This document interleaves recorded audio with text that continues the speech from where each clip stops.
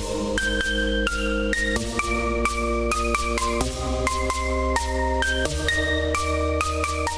everyone, my name is Josh Scroggins. I pastor New Beginnings Family. Just wanted to say thank you for joining our podcast and welcome. We hope the following message will be encouraging, will inspire you to grow deeper in your relationship with Jesus Christ. If you'd like to know more about us or would like to support our ministry financially, you can visit our website at www.nbfamily.net. And as always, for all you do to support us, thank you. God bless you and enjoy the message.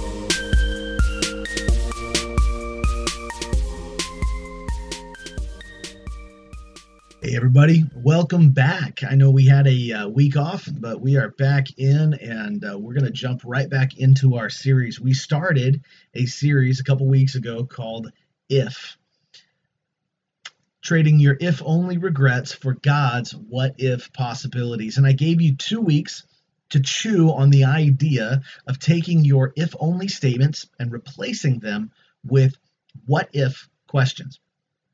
Today, I'm going to be focusing on the if-only mindset. In this episode, we're going to really look at the types of regrets, the types of pain, the types of longing that we have that cause us to say, if only. And sometimes those regrets take time, right? Sometimes we make mistakes, we make bad decisions, and we regret those things years later. For instance, health decisions, right? Diet choices, things like that. In the moment seem fine. But when we look back and we think, man, I should have been better. Financial decisions, when you're retired, suddenly you're looking back at all of the decisions you made when you were younger. Sometimes there are regrets like that take a long time to form. And sometimes those regrets happen very quickly. For instance, I read a story this last week about a bank teller. And this, as far as I know, a true story. And she had a customer come to her counter to deposit a check. Now, this was not just a normal check. This was a check for $150,000. And so the teller kind of jokingly said, man, I wish I had one of those, and smiled at the customer. And the customer looked back at her bitterly and said, it's a life insurance check. I'd rather have my husband back. Well, in that case, the teller's regret was instant. There was no long deal. Now, I want to take a look today at if-only regrets, at if-only longings, at if-only pains. And what I'd like to do is just do a quick review because it's been a couple of weeks. So let's review really quickly the categories that we talked about 2 weeks ago. First, number one is if only I had avoided bad choices. If only I had avoided bad choices. Number two, if only I made good choices sooner or more often. If only I made good choices sooner or more often. Number three, if only the world was better, right? This is something that we certainly feel, looking at the news right now. Looking at the world, looking at the state of our world, looking at what is happening in our world. If only the world was better. And number four is if only I was better, right? If only I was smarter, if only I was funnier, if only I was wiser, if only I had more popularity or whatever. If only I was better. And number five was if only that person, fill in the blank for whoever that person is. If only that person could have the joy, hope, and peace that I have. Within each of us is a longing for these things. And essentially, our if-only statements are about past mistakes, missed opportunities, and wishing that things were better for us and others. And not all of these are regret, but each of them can affect us deeply. And in this episode, I want to answer a question that I'm sure I'm going to be hearing a lot pretty soon. Why? Because I've got a baby, 3 months old, and pretty soon he's going to be talking, and pretty soon he's going to be asking questions. And there's one question I think I'm going to hear a lot, and that's the question I'm going to attempt to answer today. What is the question? The question is, why? In other words, what we're going to try to do here is answer the questions: why do I feel regret? Why do I feel pain? Why do I feel the longing for a perfect life and a perfect world that is not possible? And there's actually three answers to these questions, and all three of these answers apply to all three of these questions.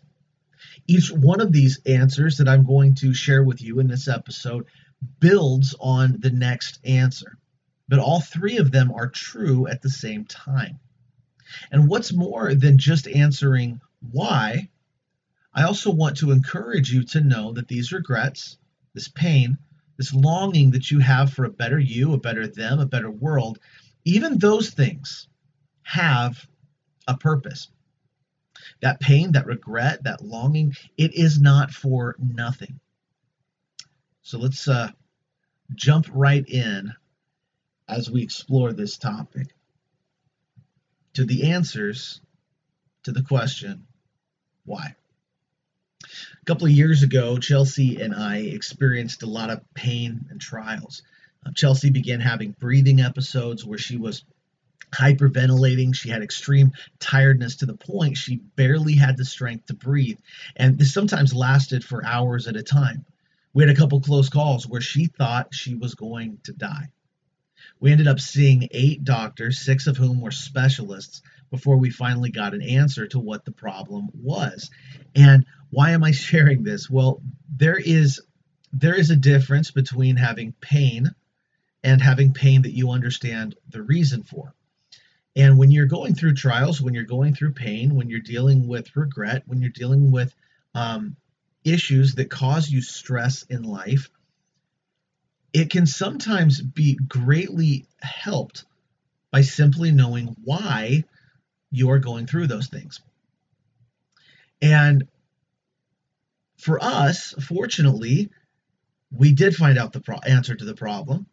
And it turned out it was just a simple issue of an underactive thyroid. And the solution was also very, very simple. She simply had to take a pill, and that fixed the problem. Worst part of the whole year, though, was not just the pain, not just the problems, not just the symptoms, not just all of that. I mean, that was really bad, but the not knowing why was agonizing. To be suffering is bad enough, but to not know why made it so much worse.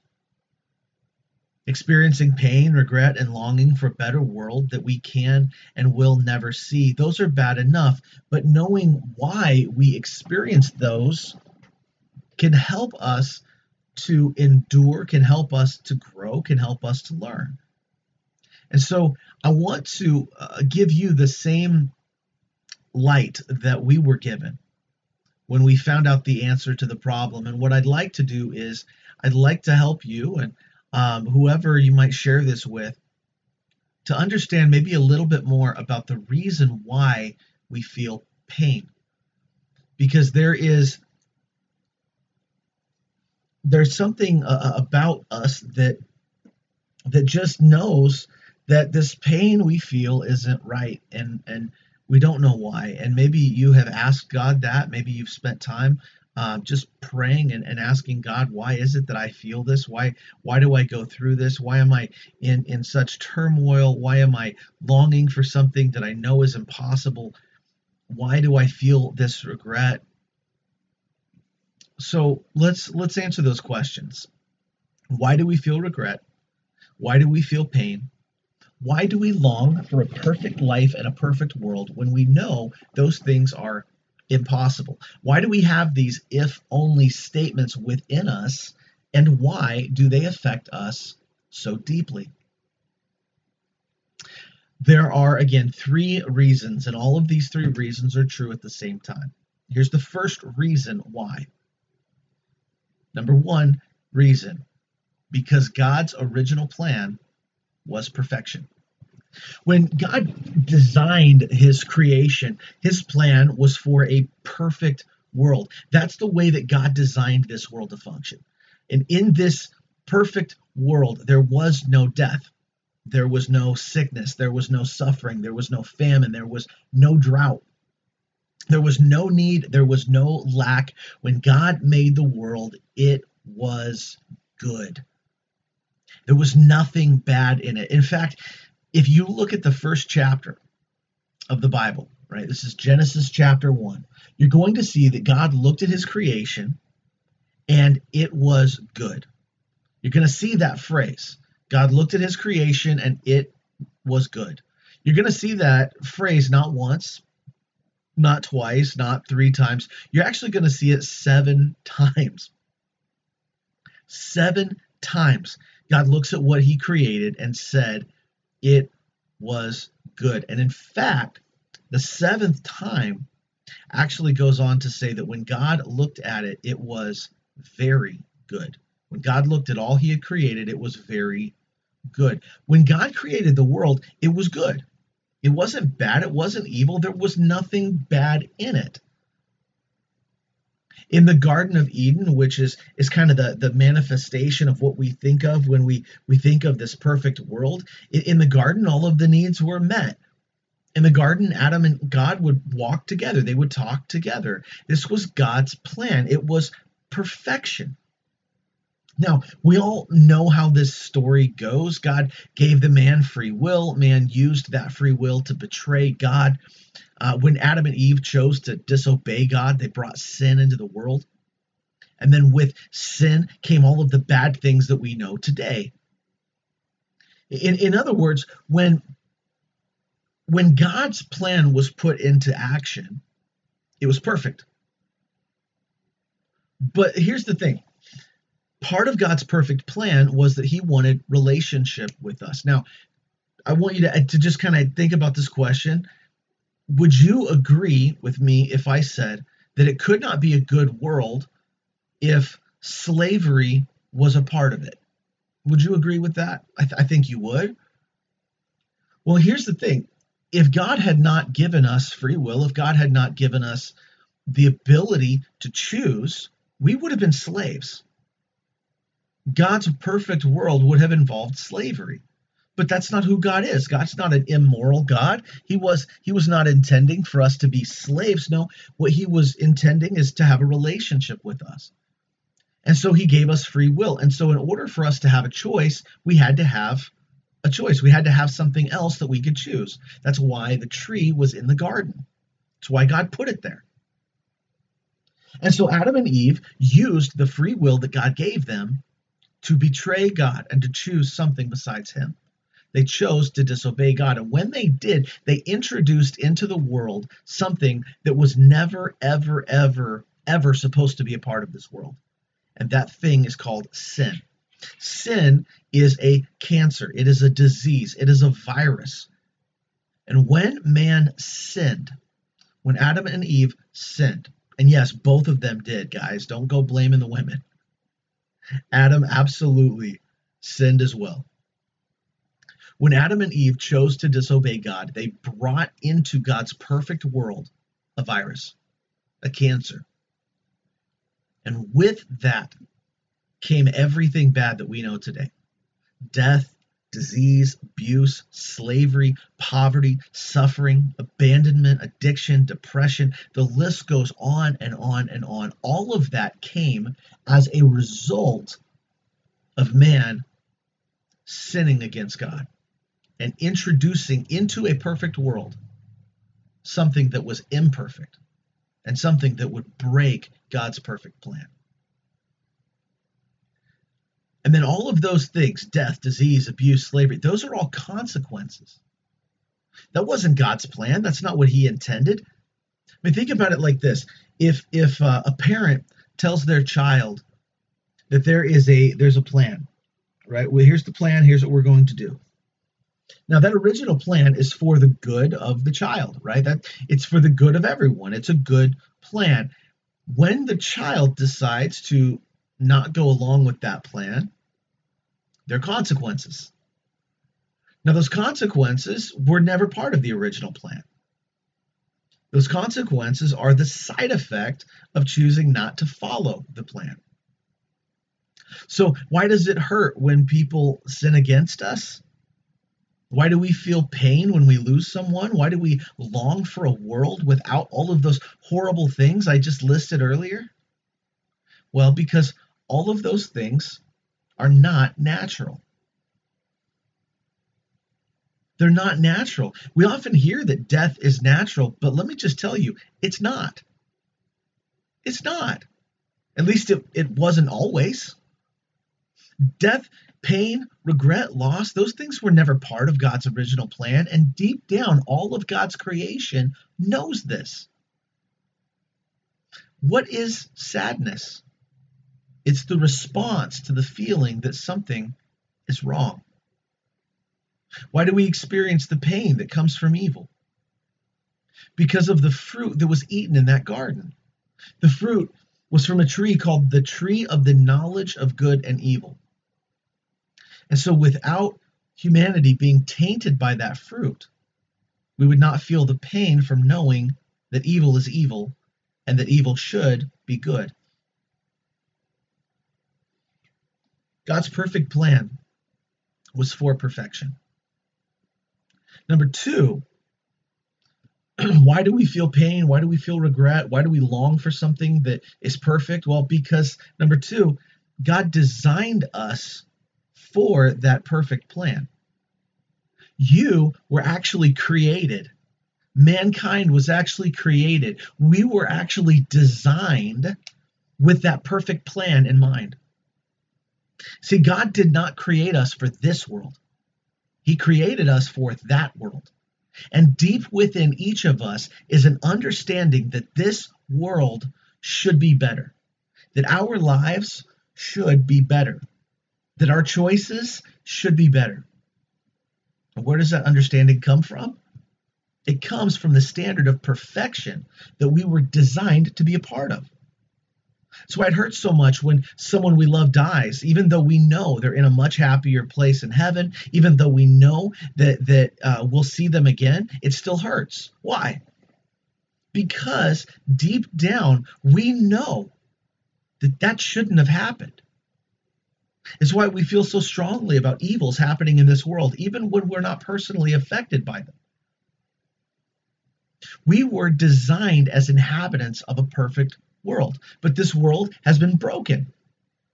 We were designed and created specifically to live in a world that was perfect. And so by living in a broken world, we feel pain, we feel regret, we feel sorrow, we feel longing for the world to be as it should be.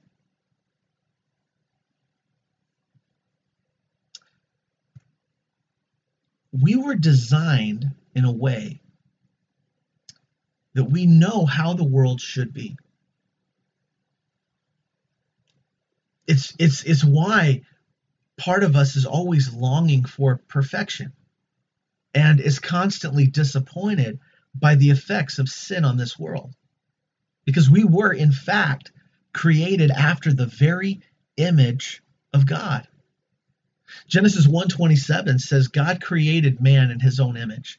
In the image of God, he created them, male and female. He created them. We were designed with holiness, perfection, and communion with one another and with God as a part of our nature. When anything conflicts with those things, we feel it deeply. When we sin, we feel shame and regret because we were designed to long for holiness. Do you ever look at yourself and think, man, I know I could be better than I am right now? How do you know that? How do you know you're not exactly as good as you could possibly be? Because you were made to be perfect. You were made to be perfect. And so deep down, you know you're not. And so deep down, there is this thing within you that knows you could be better. Because no matter how good you are not perfect. And you could always be better. We were actually made with God in mind. So when we do something that damages our relationship with God, we feel it deeply. Now, of course, there are people who have done things so long that they become numb to that feeling, but Even they felt it at first. So what am I saying? I'm saying that regret and pain are the result that we get whenever something goes against what we know is supposed to be true. This world is supposed to be without death. So when death happens, we feel pain. This world is supposed to be without sin. So when we hear about human rights abuses in China, for instance, we feel sorry and longing for it to be corrected. Human beings are designed to be holy. So when someone betrays our trust, we feel pain. When we do or say something that causes someone else pain, we feel regret. And this isn't some biological function of evolution. This is a result of a world that was designed with a certain standard that we know as good. One of the things that often gets tossed around in our world is this question. If God really existed, if God really exists, why is there so much evil in the world? And one of the things I answer to that question right away is, if there is no God, how do you know what evil is? If good and evil is just determined by the society that you live in, then how can you say what one society says is okay? How can you say that's evil? For instance, I would imagine that most of us, if not all of us, hopefully all of us, would agree that slavery was wrong back in the day. It's wrong today. It was wrong yesterday. It was wrong 100 years ago. It was wrong 1,000 years ago. I think we would all agree with that statement. And yet, in those times, in those places, there are places that believe it's not evil. So how do we know what is good and what is evil if there's not already a righteous standard in place? If there is no God, if good and evil is only defined by society or culture or biology, whatever it is, then evil doesn't really exist. Good doesn't really exist. The only way the word evil even makes sense is if somewhere out there is an objective standard of good. And without God's righteous standard, we could not even define what good means. Here's what it says in Leviticus 11:44. It says, "For I am the Lord your God. Consecrate yourselves, therefore, and be holy, because I am holy." You were created by God to be holy. You were created to live holy, to think holy, to be holy just as God is holy. You were designed to be perfect. You were designed to be a perfect man or a perfect woman living in a perfect world. And so anything that you do, anything that you see, anything that you experience that falls short of that perfection, of that holiness, will bring with it an if only statement. It will bring with it regret and pain and shame and longing for something more. If only. And then here is the third and final answer to the question, why is it that we experience all of these? Well, remember, number one, God's original plan was for a perfect world. But we don't live in a perfect world anymore. The number two reason is because we were designed, you were designed, I was designed to live in that. We were designed for that plan. We were created with that plan in mind. And then here's the last answer to the question, because our real home is perfect. Last reason that we feel regret, pain, and longing for a perfect world that is not real is that our real and final home is perfect. Our real home, heaven, is perfect. Heaven is the manifestation of God's perfect plan. And in that place, there is no pain, there's no tears of sadness, there's no death, no regret, nothing bad at all, and nothing but good. And we were made for heaven. That is our real home, and we long for it. And the longer we are in this wicked, broken, sinful world, the longer we are here, the more we long to be home. the more we long for heaven. We are affected by the brokenness of this world because we are comparing it to heaven, even if we don't know that's what we're doing. I mean, how many times do people look at world events, human rights abuses, slavery, human trafficking, gun violence, drug abuse, and say, it should be better than this? Now, what makes us so sure that things should be better instead of thinking that this is the way things should be? To say that something should be better is to say there is a better for it to be. In other words, to say this should be better is to say there is a standard that it's not living up to. When we look and say things should be better than this, we already have in our mind a picture of what that looks like. People should be getting along. They shouldn't be judging people based on the color of their skin. They should be treating human beings with dignity and respect. There should not be abuse of drugs and alcohol and gun violence. There shouldn't be hatred towards one another. These things should not be. Instead, we should love one another. We should treat each other well. We should uphold one another. We should help one another. We know that instinctively because our real home is where those things are true. For instance, as an American, if I were to go to a third world country, I may go into a town, look around, and think this is terrible. The living conditions are horrible. People are having a hard time surviving here. I might look around and see that and then be told by someone right next to me, what are you talking about? This is the good part of town. We live great here. Now, what's the difference? Well, the difference is that I'm from a place that's better. I'm from a place where I don't have to worry about what I'm going to eat every single night. I don't have to worry about how I'm going to feed my family. I don't have to worry about a roof over my head. And so when I go to a place that thinks it's okay to have a much lower standard of living, and then I'm going and not seeing that, and to me, maybe it looks like things should be better. Well, the reason I feel that way is because I'm comparing it to my real home. And when we look in this world and we see pain and we see suffering and death and sickness and famines and disease and man fighting against man, we see these wars and we see regret and all of these things and betrayal and addictions and depression. When we see all of that and we think it should be better, the reason we feel like that is because we're comparing it to our real home, which is heaven. And compared to heaven, it should be better here. So that's the why. It's why we feel pain, regret, and longing for a better world. And we feel these things because things in this world, the sins in our lives, the shortcomings of others, all of those things are in conflict with what we know should be.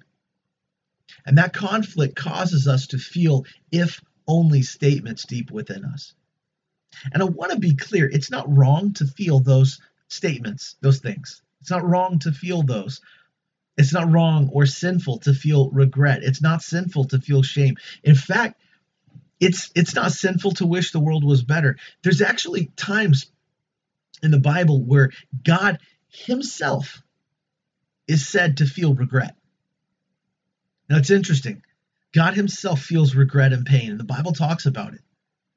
One of those happens right before the flood, where it says that God was sorry that he ever made mankind. He had a regret. Now, I want to be clear on something. I want to make sure that we understand the proper interpretation of this. It doesn't mean that God thought he made a mistake. God doesn't make mistakes, right? God already knew what people were going to do before he ever made them. And so if in that moment God really wished that he had not made them, he would have not made them. He would have undone it all. That's not what he did. So what was it talking about? It was explaining, the Bible was explaining in that verse, the feeling that God felt. Not necessarily the desire that God had, but the feeling that he felt. And that feeling comes from conflict. It doesn't necessarily mean God made a mistake. It's just that feeling of regret, that feeling of sorrow, that feeling of longing for things to be better, that is naturally what happens when there is a conflict between what is and what should be. And that conflict in that particular case, and in our cases often, was caused by sin in this world. So now we have a better understanding of why we have these feelings, but there is one more question we need to answer. What do we do with these feelings? Here's what we do.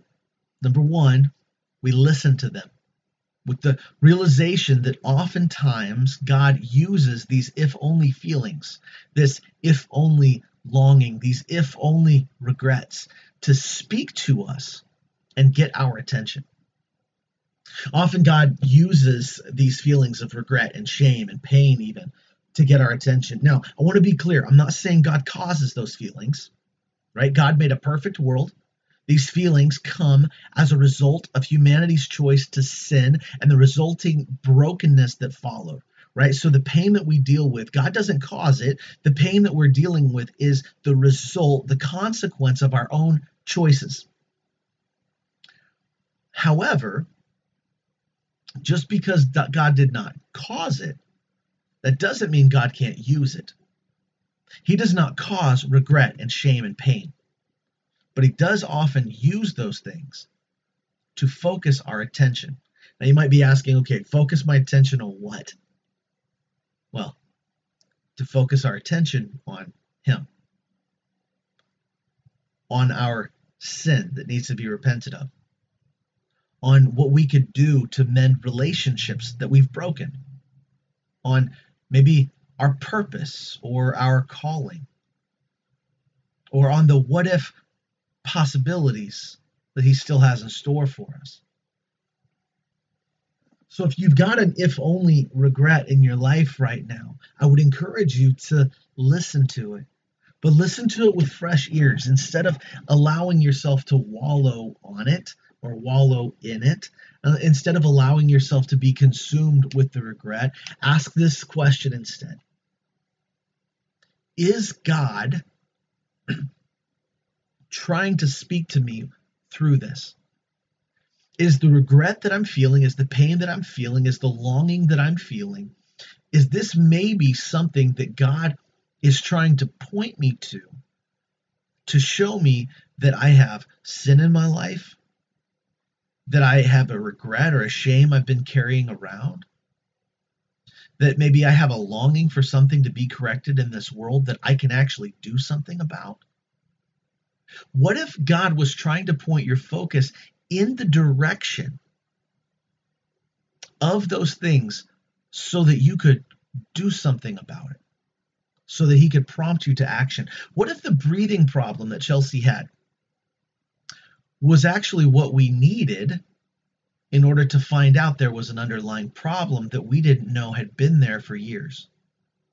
What if the sickness that you had was God's way of getting you your attention and getting you to stop and focus on him? What if that feeling of pain that you have, seeing a need not being met, is something that God actually can use to point you to a need that you can meet?